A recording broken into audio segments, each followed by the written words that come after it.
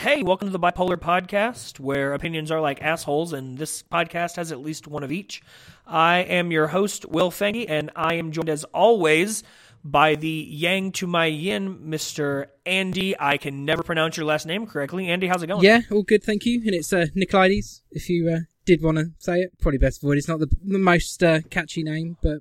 Fengy is not exactly what one would consider to be the Johnson or whatever the equivalent of Johnson or Smith is in England either. How's it going? Pretty good? Yeah, all good. It's been a long day. Been solo looking after my daughter today. It's pretty knackered, but I don't envy you with that. I too have kind of been by myself today, but unlike having a small child to look after, I just have 4 dogs, most of which can take care of themselves as long as I make sure they get a chance to pee every once in a while. I don't think we should pretend like we didn't just record another hour and a half podcast. We are coming directly off of the first official episode of Stuff and Things with Rob, which, again, to reiterate, not a taxidermy podcast. Yeah. So here we are with Bipolar, and seeing as how this is episode 1, we'll give you a little bit of an overview. In case you can't tell, Andy is from England, part of the United Kingdom, 4 parts of the United Kingdom. I did learn a couple weeks ago, Canada is your right. 4th. Okay. Canada, Ireland, Scotland, England. See, it's one of those things. I didn't realize that Canada was part of the United Kingdom. Andy is over in the United Kingdom. He has a daughter. He has a quote-unquote professional full-time job. I am here in the United States. I live in Tennessee. I also have a full-time job, but I'm a teacher, so it's not your normal corporate everyday 9 to 5, and I don't have children because, ironically, for a teacher, I don't even, except for Andy's, care for them very much. The format of the podcast is kind of unique and kind of commonplace. Andy and I are both big podcast fans. We listen to a lot of them on a regular basis. You said you subscribe to, 35 different podcasts on a regular basis? Yeah, it's bit of a challenge trying to keep up with them all. But I do quite well. I listen to them mostly all day at work, whilst working, right. Obviously, in case my boss is listening. But but yeah, I crack through them. But right there at about 20 or 25, and I'm finding another 1 or 2 every week to subscribe to. Andy and I are big podcast fans, so we are familiar with the 2 guys talking about things that they're interested in format.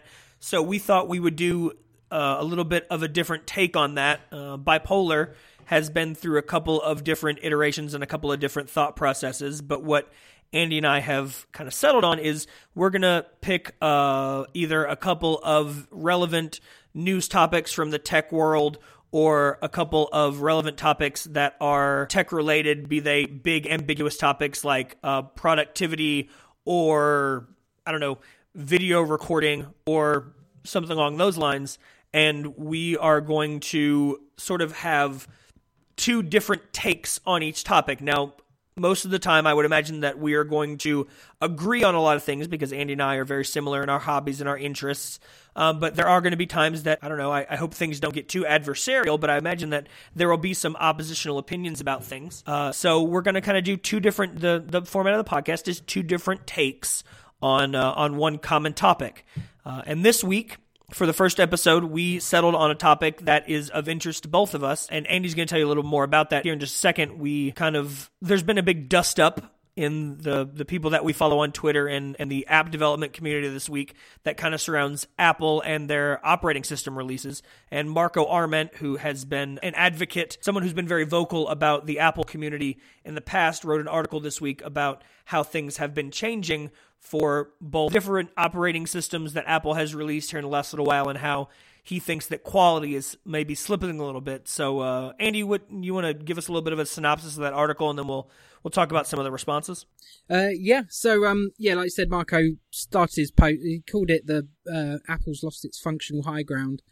I guess you can call it quite a scathing analysis of the state of iOS and OS X at the moment. He hammered them pretty much. I know should probably just say he has gone back since he after getting quite a bit of attention. I think as you mentioned, it's been discussed across pretty much every podcast I listen to and across all the blogs I read. He maybe regretted quite how fierce he went with the discussion, but he went into the issues that he's seeing, or his him and his community are seeing with Apple kind of pushing out a regular iOS update every year, or a major update, and similarly, I don't know if it's yearly now with the OS X updates, but his opinion on that was just that Apple maybe should start backing away from trying to attach a software update with every hardware update, and really focus on quality over just new features and just pushing it out no matter what. It seems to be the thing at the moment with people highlighting various issues with iOS and OS X, and it's divisive. I think, I don't know how you feel about that, but kind of drills up a little bit more maybe than the actual issues are. Even in the community itself is a split a little bit on quite how bad things are, or how good in some people's opinions. So David Sparks of MacSparky, he did agree on the general principles of the situation, but he, and I think I agree with this, doesn't agree with Marco in that people would be happy for Apple to slow down at this point. People now expect both the hardware to come out every year in, was it September, October time now, and they expect the iOS features to go along with that, similarly with OS X and Yosemite with the latest update. There's every comment, kind of negative comment you get from maybe the Android people in the communities, in the tech community, say, Android can do this, Android can do that. So I don't think there's any room for Apple at this point to kind of slow down with that. It's there's no option really for them to do that. It's all or nothing at this point. Do you agree? No, I definitely, I'm there with you. I think the article tries to boil it down a little much, and this is the way that I read it, that Apple should either be concentrating on adding new features or he feels like Apple is too concentrated on adding new features every year, as opposed to making sure that the quality assurance and the bugs are worked out before it gets sent, because I don't think either of us is going to argue that some of the new features, particularly in iOS 8, which is what I'm more familiar with. I don't use Yosemite on I don't use Yosemite at all. I'm not going to say on a regular basis. I don't use Yosemite at all, but I do use iOS 8 on my iPhone every day. Some of the new features on iOS 8 were huge. I use notification center widgets every day. I use extensions every day. Some of those new things are great, and they have changed the way that people who rely on this system, people like Federico Viticci, who we'll talk about here in a second, some of those people that use this every day, this has really made it that much closer to a MacBook or a full laptop replacement. Is it worth having those features if you have to sacrifice the typical quality control, finesse, and polish that Apple has been known for with their operating systems? Is it worth getting these wonderful, spectacular new features if it means at the same time that you're going to have to run the risk of, until 8.1 or 8.1.2 comes out, to not have your phone reset itself every week, or every day in some cases. Because, there's some people that have to rely on their phones or their iPads or what have you being up and ready to run at any given time. And I think that my interpretation of the article was that Marco's big beef was that Apple's kind of defining point was it just works. And now we're getting to a point with particularly iOS that we expect it to just work, but there are a lot of if, ands, and buts attached to that now, that to the point that we're at the point now that list of, well, except for this and except for that, is longer than the things that are broken is now longer than the list of things that work all the time regardless. And I don't know, I mean, it depends. I feel like it depends on what camp you fall in, because there are different levels of users. There are people, there are programmers like Marco Arment and some of the other people that have commented on his response to this. And then there are people like you and I that are, somewhere in between where Marco and some of the other developers are. We're in there. I'm a beta user. You and I have had a discussion about how I'm using a couple different beta versions of multiple apps, and I run the new iOS betas when they come out because I'm interested in being right there on the bleeding edge. But then there are people like, your wife and my wife and other people in the general community that may not be running up against these issues because maybe they're not pushing their phones as hard, or they're not the edge cases that we are. Have you, in your day-to-day use of either Yosemite or iOS, run into many issues just in your regular everyday life? No, I haven't, to be honest. And like I said, I am quite a heavy user of it, and I'm just not seeing the issues that people seem to, think are so big. I know from, when my wife and even my mother-in-law now is using an iPhone, I don't think, like, from where Marco's coming from, I'm sure he uses it in a lot different way than I do, and goes into a lot more depth. So I guess he sees these issues a lot more than I would, or any kind of quote unquote normal user would. It's definitely, in my opinion, blown out of proportion a lot more. I think you get the occasional crash like you would with anything, but in the normal use case, again referencing back to my wife's use, I tend to be IT technician, I guess, for use of a better word, when it comes to any of the issues that she has with her phone. And the only issue that I remember bringing up in the last few months is the Facebook app's not working. She doesn't particularly use kind of notification center and things like that. She uses it for the basics, which is kind of what it was designed for. But as you get apps that, I guess, appeal to the more nerdy user that are trying to push the use of notification center beyond what Apple kind of originally intended for, you're going to start seeing things falling apart a little bit. There was one of the articles I was reading while I was kind of researching for this one, from, who was it, Glenn Fleeceman. He had a big long list of the issues that he thought across iOS and OS X needed fixing. The top of his list just, to me, just makes, I don't even know what he's referring to, but it says a massive accumulation of paging files.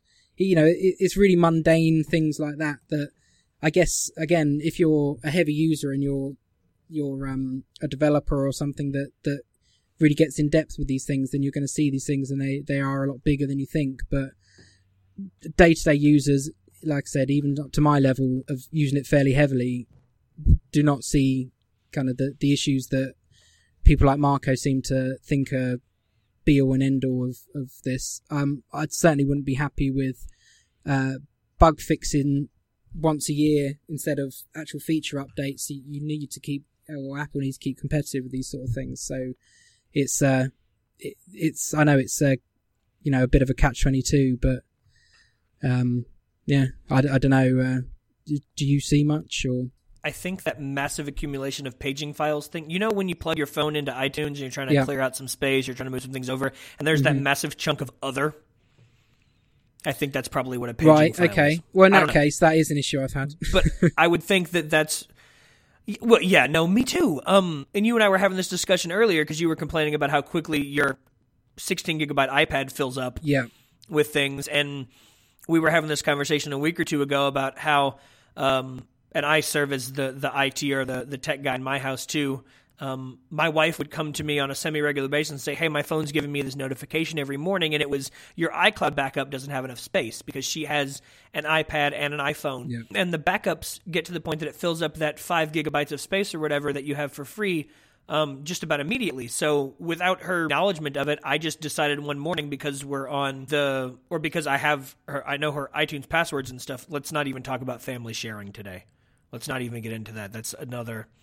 Oh my God, that's an entire another episode. That's another subject. Because I know her password and the way to get in, I just went ahead and spent the extra $1 a month to get her those other 20 gigabytes of storage, because that's another thing that affects the quote-unquote general population. I mean, we go back and we talk about how developers like Marco and like Jared Sinclair, who did Unread and what was that, the world zones, the zone clock or whatever, the time zones. That's what he did. That you and I are now, or I know that I'm using. I don't know if you're using it, but that's what I'm using to keep up with what time it is where you are and what time some of our other co-hosts are over on the Pacific Coast. They put, especially, and again, I speak from an iOS standpoint because that's what I use on a daily basis. They put it through its paces, and I wonder if the criticism of Apple on this isn't necessarily fair, because the vast majority of people that are complaining are either developers and people who don't use it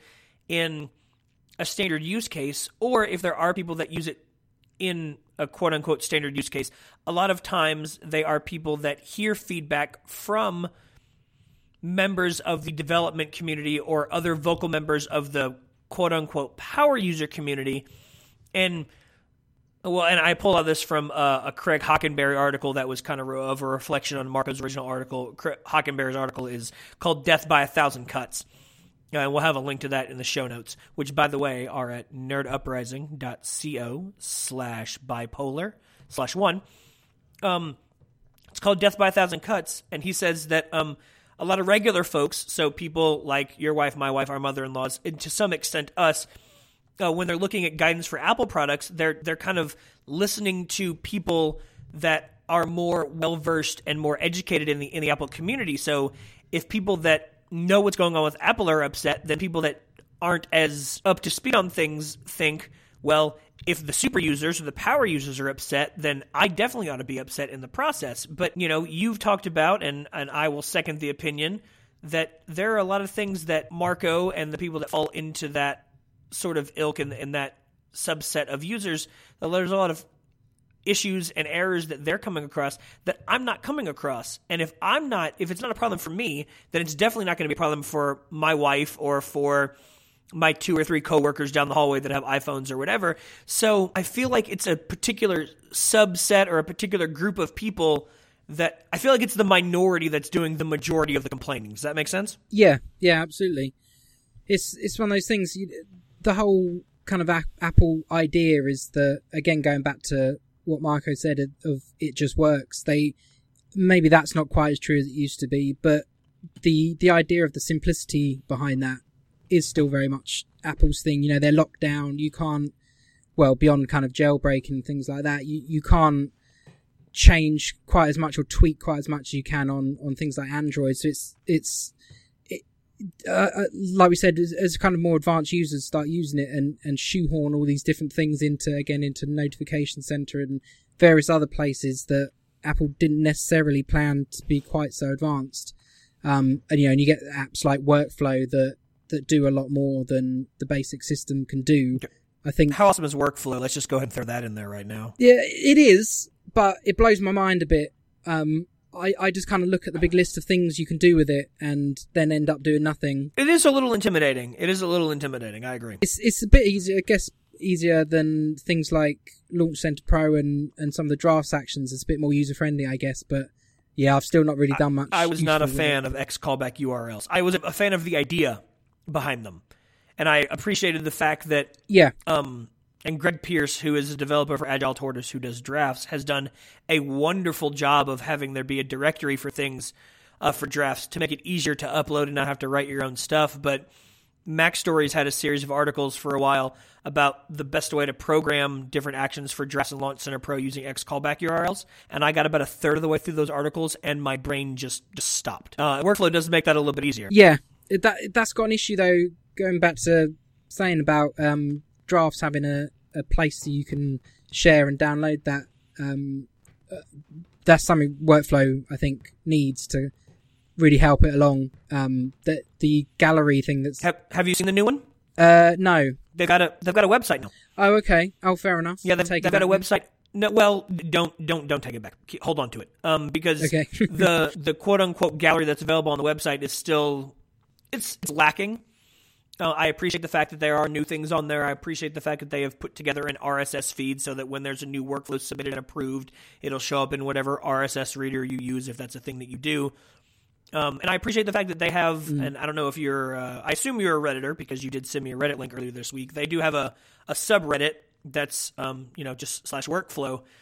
That's a little bit easier to go in and find some of these workflows, but it is, there's still a barrier to entry that kind of separates the general public from people like you and I who are interested in doing these kind of things to people, and then there's like a whole nother level to people like Federico and other developers that are a little more well versed with what iOS can do if you have the right inputs and you have the right actions. So now that we've gone on this segue on Workflow, I hope you can come back around to where you were. But I like it, but I don't understand it. Yeah, no, exactly, and it's.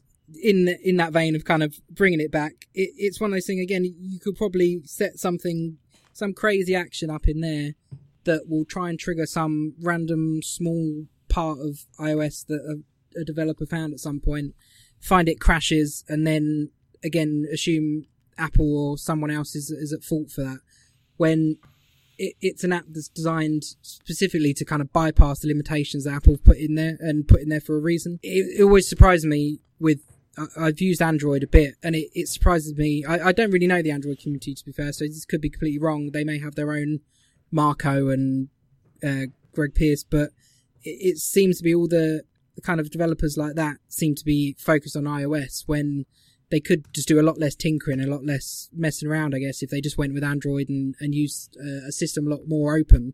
But if they do opt into a system that is locked down the way it is, then for better or worse, you live with that and you work with what you've got. While I don't want to say that, developers shouldn't push that a little bit, but, it is, again, working with what you've got. Well, I think there are benefits to having complete buy-in to one system. I use Android on a daily basis. I do have an iPhone, but I also have a Nexus 7. That is my tablet of record, and it is the thing that I do use. It is the tablet that I use. It is one that I use every day. I use it here at home for reading and for media consumption. I use it in my classroom to do it's not PowerPoint. I use Google Slides, but I use it to do Google Slides presentations and to do things through the Chromecast and things like that. So I'm familiar with Android, and I was a big Android user before I got my iPhone 5. I have found the Android community to be much more open and much less, and I don't mean this in an entirely negative way, but much less elitist. Whereas Android, because it is much more of an open platform and much easier to deal with when it comes to things because it's not as locked down, I have found that a lot of those developers have fewer negative things to say about the way the operating system works. And if they do have negative things to say, it's that, we're still missing this feature that iOS has, or we're still missing that feature that iOS has. So, there are positives and negatives. There are benefits and drawbacks to both ones. And we come back around to, again, I said I'm not an OS X or Yosemite user on a regular basis, but I do, either fortunately or unfortunately, depending on how you look at it, use computers, Windows operating systems on a regular basis. I use Windows 7 at home, and unfortunately, I still use XP at the office. Pour one out for Windows XP support. But especially in a large corporate environment, or not corporate, but a large environment that has a lot of different computers, the reason that companies and organizations end up going with Windows and to some extent Android is because they know what to expect, especially with Windows. Windows has never been known to have the Apple standard of it just works. People know that there are certain things with Windows that are just going to screw up and there are going to be issues. But at the same time, if you go in knowing that's going to happen, then you can prepare yourself and steel yourself for that. Apple doesn't necessarily have the benefit because people just expect it to work. And if we go back to the root of the article in that Marco said it no longer just works, then that's an issue because there are a lot of people out there that have complete buy-in to this system. I think about people, to be honest, I think about people like you that have an iPhone and an iPad and use a MacBook, and if you're trying to do things that go in between devices, like handoff is a great idea. And iCloud is a great idea. But and you and I have talked about this, and I've talked about it on other podcasts, it's like Skype. They're all great ideas when they work. But we're getting to the point now that it used to be with Apple software to go along with their hardware, we expected it to just work and there weren't issues. And now they're throwing out these new features, and it's almost like they're taking the beta tag off of them and throwing them out, but they're still, at best, beta versions. I hear people all the time talking about how Hangouts is a great thing if they can make it work, and Handoff is a great thing if they can make it work. Who are we benefiting here? Or who is Apple benefiting here by throwing out all these new things every year? None of us would be happy if they dialed back and just said, next year we're going to release iOS 8.5 and we're going to work on fixing all the things that aren't working for people because, A, we've grown accustomed to new, fancy, pretty things every year, and B, the vast majority of people that are showing up to these announcements and to the iOS developer conferences and everything else are people that expect there to be new things for them to be incorporated into their software every year. The problem that I think we're running into is, and I mentioned this before, the people that are the most vocal are the minority. People like your wife and my wife and the people that I work with, and probably the majority of the people you work with, aren't going to notice if there's a new feature or not a new feature. Let's not even get into the fact that there are a great number of people that aren't downloading the new operating systems because they've heard that it screws this up or it messes that up or I don't have enough room on my phone to download it in the first place. We're not even going to get into that, but if they hear that it's going to screw up their phone and they use their phone on a regular basis, even if it's just for things like, calling their spouse on the way home to figure out if they need to pick up something from the grocery store like I have to do. If they think it's going to mess that up, they're not even going to upgrade. And what does it say when the general public, the people that aren't as tech literate as us, or as we think that we are, what does it say when people like that are hesitant? What kind of reputation does that give Apple?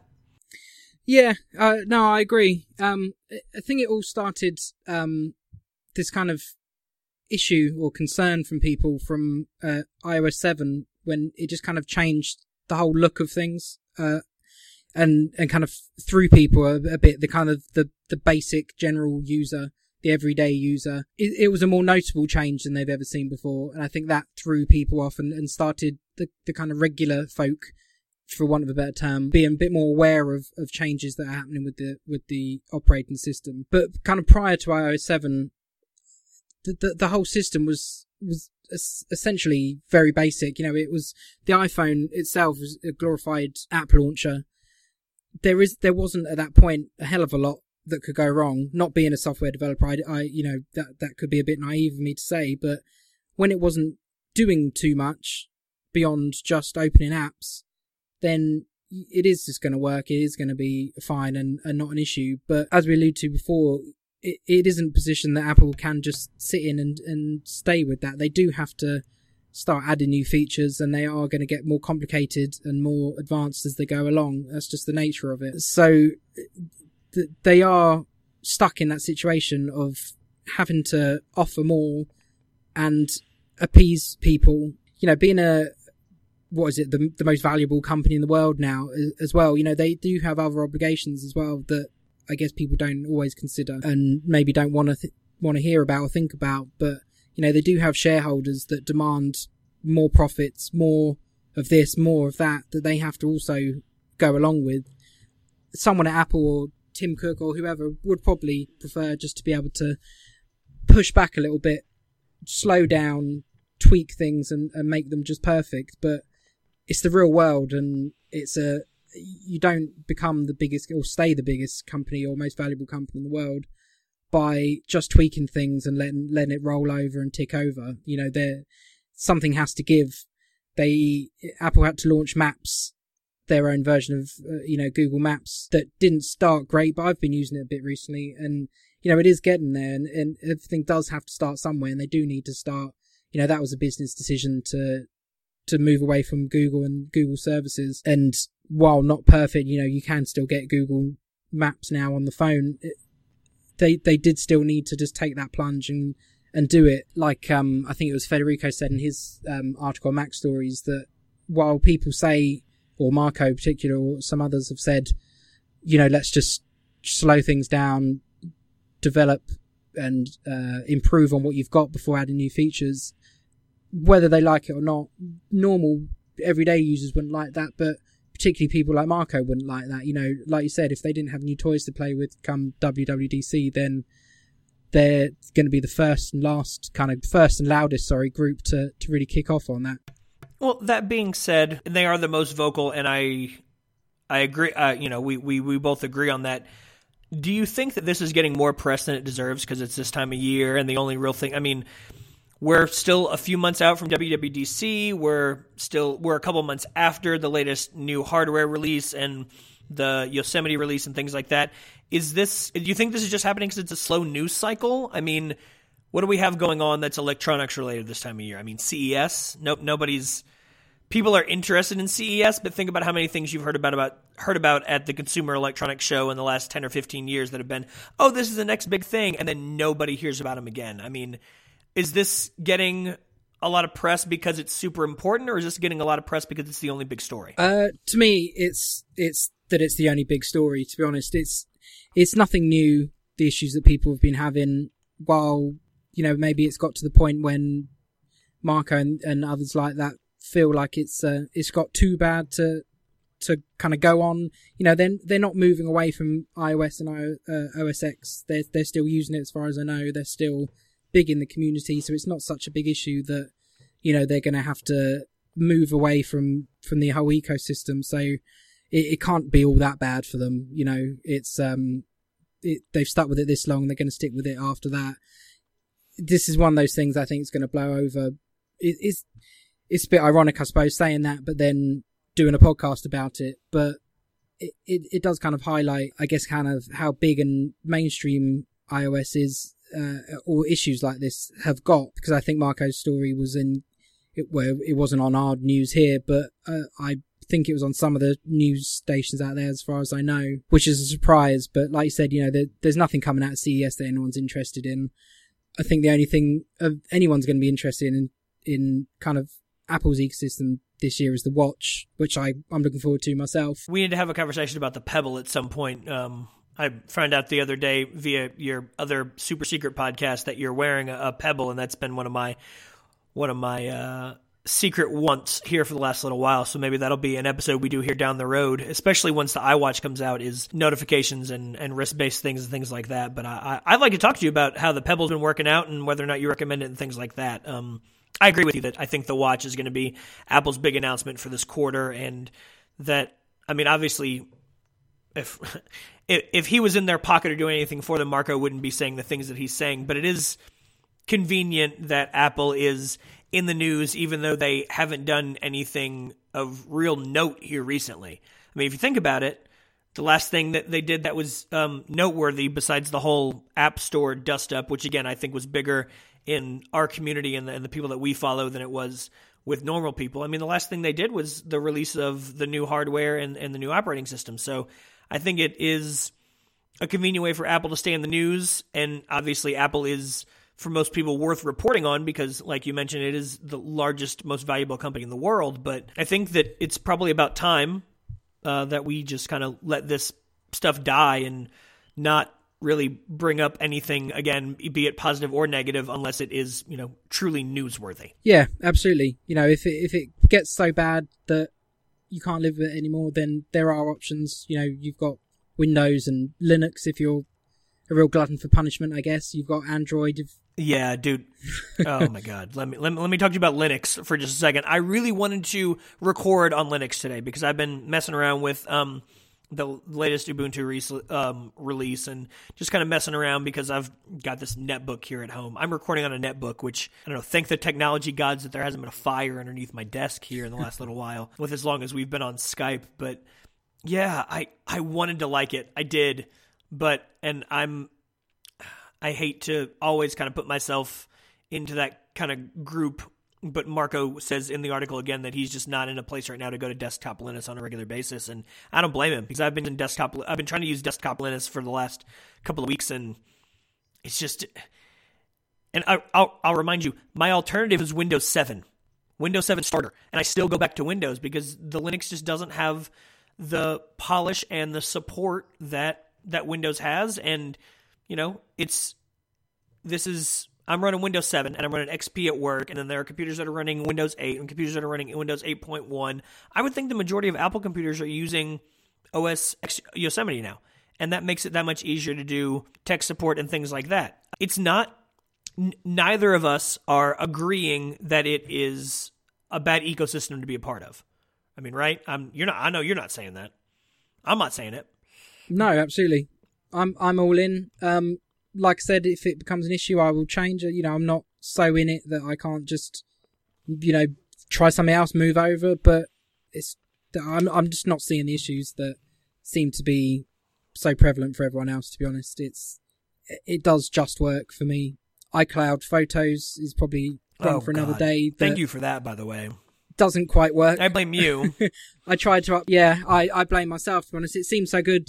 It seemed like it was going to work, a charm. I uploaded about 1,000 pictures from my honeymoon onto it through the web browser, and it just dumps them randomly at the end of at least they're at the end so I can find them. But when I upload them through Dropbox and Carousel, they were all in correct date order. Yeah, iCloud didn't pull the metadata like it was supposed to. No. It found a location, which was annoying. It knew that they were in Las Vegas and wherever else we were, but it didn't get the date for some reason. The date's in the file. It's in, like I said, Dropbox found it, but again, it's a bit of software. It's won't be too harsh on it, I guess, at this point. And to try and I won't backtrack on saying now that there are issues with Apple software, but it's one to look out for. I think it's more that was the thing that I was kind of really looking forward to. And it works fine on the phone as long as it's iPhone photos that you're backing up, but it doesn't currently play very well with uploading. Yeah, because you're a bit of an amateur / semi-professional photographer. You take some beautiful pictures. I think you're being a bit polite there. It's better than what I'm scraping out. So you and my brother, who is also a semi-professional photographer, are the people that I go to ask about things like digital photo storage and things like that. And you and I were having a conversation a little more than a week ago, and you said, iPhoto, that's a thing. You can use iCloud, you can upload it through the web browser, things like that. And I was like, this is wonderful. And I did, and I was really happy with the syncing between my computer and the web browser and my phone. And then lo and behold, Andy, and I blame you, lo and behold, I'm on iCloud Photos I'm all in on iCloud Photos for all of 3 days, and then it's no longer visible when you log into iCloud on the web browser. Oh, really? Yeah, it is for me. Well, that's apparently you're a better person than I am, and I wasn't the only person that this happened to. I thought that I read a couple of stories either on the Verge or Maxtor or something like that it just didn't show up. So I did have I did have at least a day or two where I couldn't see them on the web browser anymore. Luckily, I have them synced with my computer, which, again, trying to sync photos in between Windows and iOS via iCloud. And again, this is an entirely different episode, but how many times have you and I both been back and forth in the 3 different forms of major forms of cloud storage the last 3 weeks? Too many times. I mean, between Dropbox and Google Drive and iCloud and everything else, I think that you and I have just about covered all of them in the past couple of weeks. You have finally come up with a solution, and that was not a cheap one, if I remember correctly. Well, it's cheaper than it should have been. I had some iTunes credit left over from Christmas, so I just thought, I saw the in-app purchase in the Dropbox app, so I thought that's one way of doing it. I jumped on the year's subscription for the Pro account, which is far too much space than I'm ever going to need, to be honest. So it's probably a bit silly, but it saves me back and forth in between, because it's not just when you change that, like you said, this is probably something we could discuss another time, but when you change, or when I change those kind of services, I don't just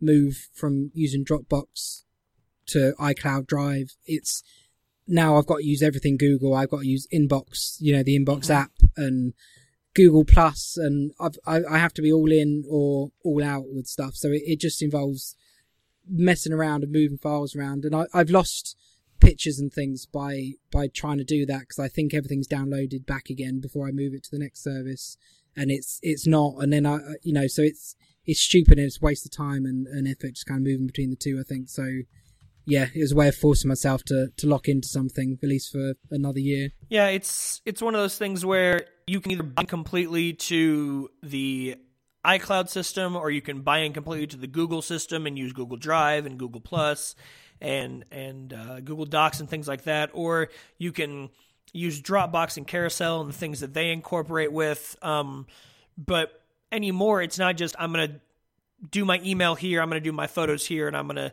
do everything else here, for file storage and everything else. Anymore, it's you have to buy in completely to one system or the other, and that's, I think, going to end up being a big hindrance to a lot of people on the road, because it used to be guys like you and me could just say, okay, well, this month, this particular service isn't working for me, I'm going to move over. And yeah, it's a pain to move all my photos from one place to another, but if this service isn't working for me, then I'm going to show them that I like this, and I'm going to move my photos or my files or my storage elsewhere. But anymore, it's not as simple and easy as it used to be, because there are still so many different parts of your life that are involved in one place or the other. So I don't know.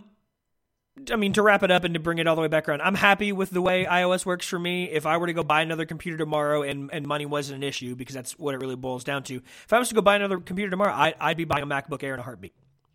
I would go full in to this ecosystem when I have the opportunity to upgrade my phone here the 1st of March. And you and I have talked about this. It's a 6 Plus. So you're not going to convince me away from it. It can have all of the perceived issues that the developers and the power users want to say, but at this point, it doesn't have enough problems, even with some of the betas that I'm using and some of the crazy edge cases that I have, that it's going to drive me away, because I still think, at least for me personally, it is the best option. Yeah, and that's the best way to wrap it up. It's still, at least for the vast majority of people, it just works. Absolutely, completely agree. It definitely just works. I think that was a good first topic. I mean, because there are no other podcasts out there about iOS or Apple or anything else, so I really think we're breaking into a new world here. Absolutely. We're probably the first people to discuss this article as well. I'm glad that we got a chance to hang out and do this. Guys, whoever, guys and girls, anybody who's listening, if you feel the same way as we do, if you feel different than we do, we'd love to hear from you. The best way to get in touch with us is either via the contact form on our website. You can go to nerduprising.co. And there is a contact us button at the top. Should pop up a little form. It'll email either myself or all of us, depending on how I set it up. If you want me to, I can just forward every single email we get to Andy. He has, 3 jobs and a baby. I'm sure he's not busy at all. He'd love to take the time to respond to your emails. Or you can get in touch with us via Twitter. The show has its own Twitter account at bipolar_podcast. Because again, bipolar_podcast on Twitter. Andy, if somebody wanted to get in touch with you individually because they think that you're a genius or you're an idiot, what's the best way for them to do that? Best way, a way, is Twitter. So it's at AndyNico_. Or you can email me. It's andyn@nerduprising.co. We're an underscore friendly family around here. If you wanted to get in touch with the network in general, or me specifically, the best way to do that is on Twitter at nerd_uprising. And if for some reason you wanted to email me, and I do the best to respond to my emails when I am intoxicated and have nothing better to do, then you can get in touch with me at will@nerduprising.co. But again, and I think I speak for Andy when I say this, Twitter's typically the best way to do that because I'm much more likely to respond to 140 characters of you being pissed off than I am another 7.5 paragraphs. So Agreed. Yeah. Andy, this was a good time, man. I look forward to doing this here again in the near future. Yeah, absolutely. Looking forward to it. Yeah, so thank you, everybody, for listening up to this point, and we hope that we haven't irritated you to the point that you don't want to come back. You'll hear from us, if you're so interested, here in a couple of weeks. But between now and then, Andy, I'm sure I'll talk to you soon. Perfect. Cheers for that. All right, man. Take it easy.